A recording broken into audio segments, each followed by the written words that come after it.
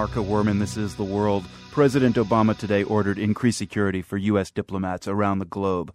The move follows the attack on the American consulate in Benghazi, Libya, which killed the U.S. ambassador to Libya, Christopher Stevens, and 3 other Americans.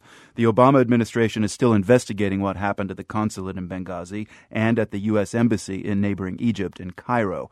Both buildings were the targets of angry protests yesterday over an obscure film produced in the U.S. that is said to insult and ridicule Islam's prophet Muhammad. In Cairo, the incident culminated in protesters taking down the U.S. flag, but in Benghazi, some of the demonstrators were armed with heavy weapons. Today, President Obama called the attack in Benghazi outrageous and shocking. And make no mistake, we will work with the Libyan government to bring to justice the killers who attacked our people. The president also remembered Ambassador Stevens, particularly his work in Libya during the revolution that toppled longtime leader Muammar Gaddafi. At the height of the Libyan revolution, Chris led our diplomatic post in Benghazi. With characteristic skill, courage, and resolve, he built partnerships with Libyan revolutionaries and helped them as they planned to build a new Libya. President Obama speaking earlier today. Alaeddin Muntasser is a businessman based in Libya's capital, Tripoli. He was a longtime friend of Ambassador Stevens. He recalls how he and Stevens were on the same flight into Tripoli in October of last year, just 2 days after the fall of Sirte and the death of Muammar Gaddafi. What struck me was the happiness, the joy that he showed that day. As you know, he was there from the very early on. I think he was the first non-Libyan diplomat to arrive in Benghazi when things were very dangerous. And he maintained the communication between the West and the Transitional Council. So he was there from the very beginning, and he saw how this really started with just a spark and eventually led to the downfall of that regime. In a way, that victory, as he was part of that process and he witnessed all of it, that was a victory for him as well. And it was very clear that day, the joy and happiness on his face and his demeanor. Tell me more about Christopher Stevens' role during the uprising. What was he doing?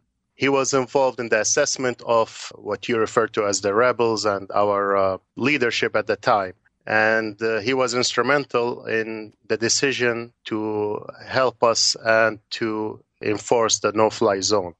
And as you probably recall, if that didn't take place on the 19th, Benghazi would have been very similar to what Homs and Aleppo is right now in Syria.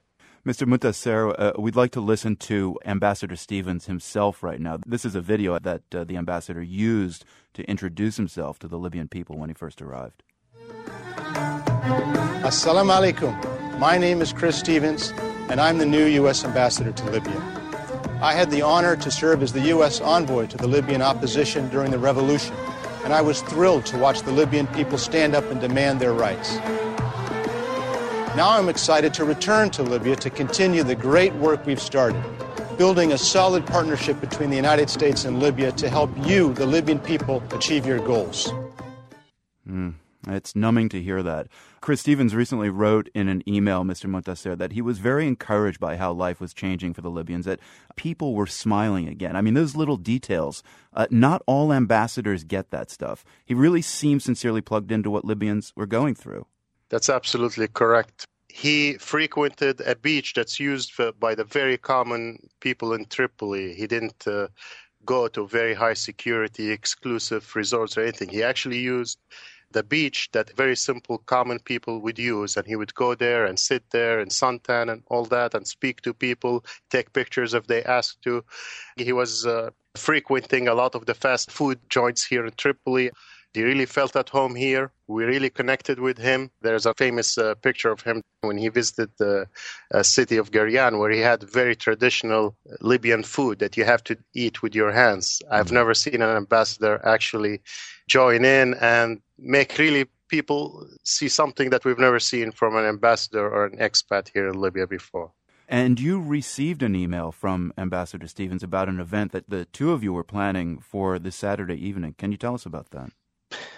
Ambassador Stevens is a friend of the family, and we were planning on setting up a reception in his honor, welcoming him. It's traditional here that new ambassadors are welcomed like that. He was very, very excited and very happy and grateful for this opportunity to be introduced to the Libyan people and to the community here as well. What will you remember personally about the ambassador, Mr. Muntasser?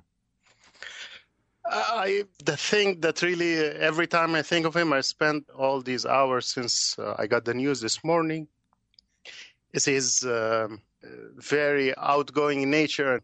I'll give you an example. I had a meeting with him a month and a half ago or so, actually a little bit before Ramadan. And he noticed that I was a little bit down. I was disappointed at some of the things that are going on. And he kept on assuring me that things will improve, that this is just a natural process, and that we will overcome this. This is the kind of person he was. He was very positive, and he really believed in Libya. In some cases, more than us. Alaeddin Muntasser, a businessman based in Tripoli and a good friend of the late ambassador's. Christopher Stevens' idealism really shines through in the video we heard a moment ago. It's at theworld.org.